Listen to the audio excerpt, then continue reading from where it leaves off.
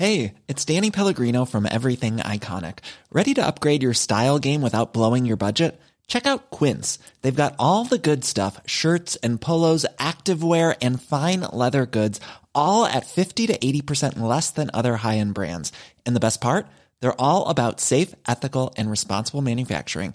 Get that luxury vibe without the luxury price tag. Hit up quince.com/upgrade for free shipping and 365-day returns on your next order. That's quince.com/upgrade. Welcome, friends, to another r/MaliciousCompliance video. Today we've got an awesome story that involves some real legal action. But first, let's start off with this story by Snoopickle1731. Company refuses to pay me overtime. I left job site with job incomplete and client unhappy. This happened years ago when I was just starting to wake up to companies abusing employees and employees taking it because they're just thankful to have a job. I worked as a sales rep for a company in the technology field. Two-way radios and alarms to be specific. Said company never had enough technical staff, so I started training myself and asked our lead technician to teach me to program and sort out minor problems as well as do installations. Which was nice, since I was doing client visits 1 to 4 times a month, depending on how big the client was, and then I could sort out problems while I was on site. I ended up doing most of my clients' installations, and the manager of the technical department was happy because it was less work for him, and he knows I do the jobs properly because I want to keep my clients happy. Accordingly, he had no problem signing my timesheets and overtime hours as well. Overtime was around 10 to 20 hours a month, so 2 to 5 hours a week, which I think was a great deal considering I was doing the jobs of 2 people actually. It went well for a few months, until one day just before payday, I get called in by the MD/owner. He had my timesheets for the past few months in front of him. He asked me what they were, and I gave him an explanation. He scratched my OT out, saying sales reps don't get paid OT. I tried to explain to him why I was claiming OT and that he can ask the tech manager, but he was having none of it. I was pissed as it was a little extra money, but whatever. About a week later, I was at a client about 160 kilometers, 100 miles from the office. We had a big installation and was almost done except for programming and tidying up some cables. I checked the time and told the apprentice technician to pack up. He was like, "But we're not done with the job." I told him I don't care. I don't get paid overtime. It's 2 p.m. and it's still a 2-hour drive back to the office. We packed up. Client comes out and I gave him the explanation, saying we'll be back the following morning to finish what was effectively 30 to 45 minutes of work. Client wasn't happy, but he understands that I don't get paid to work late. I was on the road about 15 minutes when my phone rings. It was the owner, the same one that said I don't get paid overtime. He asked what I was doing and why I wasn't finishing the job, as the client was not happy. I told him the explanation above, and then I said that he said I don't get paid overtime, so I'm not working late and will drive back to finish tomorrow. Silence for about 5 seconds as I assumed he realized I was following his express instructions, and there was nothing he could do. He told me to go back and finish the job and we can talk about it later. I told him no, unless he pays me overtime. He says he will. I tell him to put it in an email before I'll turn back. I could hear him go red in the face. He said he'll send it now. I switched on my laptop, connected my dongle. This was still before smartphones and email on our phones. A few minutes later, the email came through. We turned around and finished the job. I got paid my overtime, and never again was there a query over my timesheets or hours booked. I was the only rep out of 5 that got paid overtime. Don't you just love that OP is in a position where they're doing extra work? Like so much extra work is falling on their shoulders that they're extending past their job's normal limits, and yet they're still trying to shortchange this person, or that owner doesn't realize how valuable OP is regardless. If you were in OP's shoes, would this be enough for you to test the waters and see what other jobs are out there just in case? Let me know in the comments down below. Our next story is by Juicy Butt Farts. My job tried to charge me for personal calls on my work phone, even though I had an unlimited plan. So I need to preface this by saying this happened a long time ago, like back when cell phone plans had minutes. I was working as a contractor in a hospital for a medical supply company. I was in a team lead kind of role in a small department, supervising about 20 people total. Part of my job description was to carry around a departmental cell phone at all times, even though I was an hourly employee. Kind of a bogus deal, but whatever.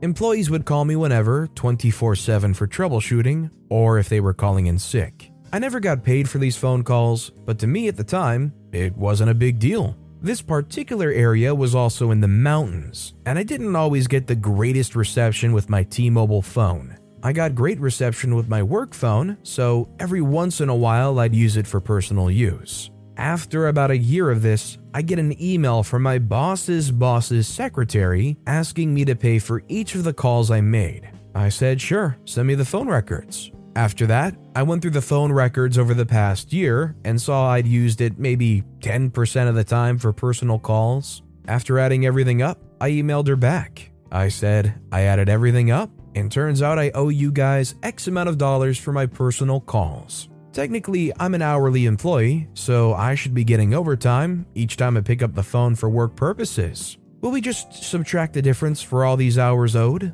I never heard back. I didn't push it, and they didn't either. Good on OP for just calling them out on this absolute BS, but maybe they should have pushed it a little further, right? Why not send in a cheeky bill, see if you can get some money out of them? Especially considering they're actually calling you when you're not working.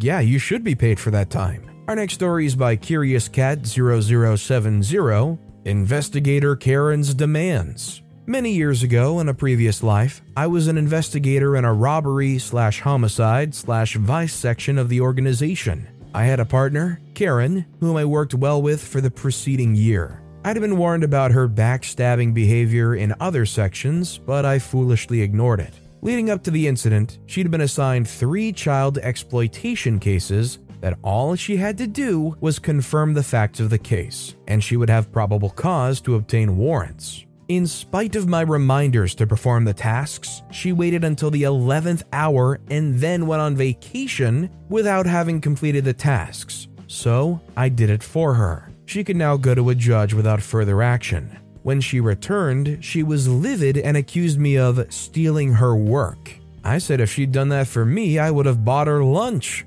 From that point on, our professional relationship deteriorated, and I recalled the warnings I was given about Karen that mirrored my experience. A couple of months later, our idiot supervisor mistakenly assigned Karen and I the same case. I made contact with members of the task force and spoke with the officer who originated the case. Karen overheard my last conversation and blew her stack, saying the words to the effect of, "You're stealing my work again. I was assigned that case. You're trying to make me look bad." I calmly explained that the idiot supervisor assigned me the case, and I showed her the paperwork. She would have none of that though. I offered to buy her breakfast and talk it out, but she told me to screw off and added, "You do not do anything on my case without permission. Do you understand?" So I relinquished the case. For the next month, Karen tried to throw me under the bus for anything and everything, going into the idiot supervisor's office and complaining about me. I'd get called into the idiot supervisor's office for a 16-minute coffee break or other such nonsense. Well, a triple homicide case came down the pipe, and she wanted it bad, schmoozing the idiot supervisor to give her the case. Rather than ask me personally, she had the idiot supervisor approach me to do the forensics portion. I told him that I was told not to do anything on her case without her permission, and I didn't want to get her in trouble or upset her, so I was going to need permission for everything in writing before I did it. I needed permission to pack the forensic kit, exactly how many paper bags, plastic bags, etc., how many markers, how many swabs. I would need her written permission to enter the crime scene. How many entry photos? What distance? How would I collect each piece of evidence? How would I label them? I told the idiot supervisor to make sure she understood that because I was not to do anything on her case without her permission. He scurried off and then returned a short time later and told me that she didn't want the case and that it was mine. Don't you just love this look behind the curtains where you realize that this is a situation with investigators where a triple homicide case comes through and you find out there's an investigator here playing a big game of "No, I want it, it's mine, take your hands off it," as if it's a toy rattle that they feel somebody stole from them. And before we get into the big story of the day, make sure to hit those like and subscribe buttons down below so you never miss my daily videos that include awesome stories like this next one, written by Zenon Zosnek, how I parked wrong, paid my ticket, and yet got my money back thanks to a malicious compliance. I posted it elsewhere, and I was told you might like it, so here's a story from about a decade ago, when for nearly a year, I was exchanging letters and emails with a Glasgow City Council in Scotland. On one summer Saturday afternoon, I was moving to a new flat. There was no parking lines in front of my new building, but loading was allowed, so I left my car there and started to run up and down the stairs with boxes of my belongings. After the last heavy box landed on the floor of my new flat, I really needed a drink, so I started to rummage the boxes looking for a glass or a cup. One thing led to another, and when at 2 a.m. I finished unpacking, I went to bed for a well-deserved sleep. My building had 2 entry doors, so it was only Tuesday morning when I used the same doors again and bumped on my car parked right in front of them. Dang, I forgot to move my car after I emptied it of my boxes. Let's hope I didn't get a ticket, I thought. There was nothing on my windscreen. No letter came to me over the next couple of weeks, so I just sighed in relief and forgot all about this. A few months later, a strange letter came. Glasgow City Council informed me that I haven't paid some fine and that if I don't pay it now, I'll have to pay 50% extra. I had no idea what it was about, so truthfully I answered by asking what it was all about, as I can't recall any unpaid tickets. In the next letter, they've informed me that the ticket is for parking my car on a double yellow line.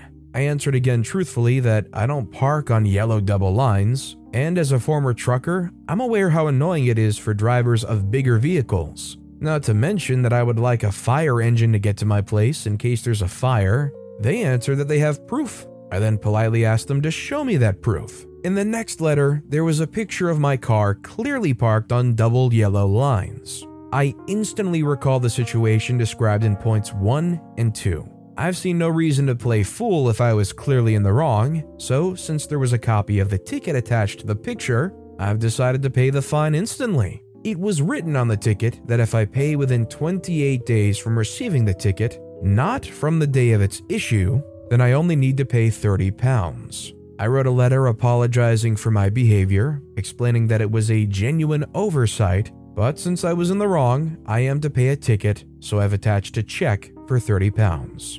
The check was cashed, yet some weeks later, I received yet another letter demanding to pay £60. It claims that since I failed to pay, and it's now more than 3 months, I now have to pay 50% extra. I answered that I paid within 28 days from the moment I saw the ticket for the first time. I got a 50% discount and that they've already cashed a check, so it's surely some mistake. They answered again that they count this £30 towards the total of $90, so I still have £60 to pay. I answered again that I paid within 28 days from the date the ticket was first delivered to me, so we should be square. I was lectured that if the ticket is put behind the windscreen wiper, it's considered to be delivered properly. I expressed my doubts, pointing out that if it was delivered properly, I would be aware of its existence. I pointed out that a ticket that's placed behind a windscreen of a parked car can be removed by anyone, so this is hardly a safe and reliable method of delivering important documents.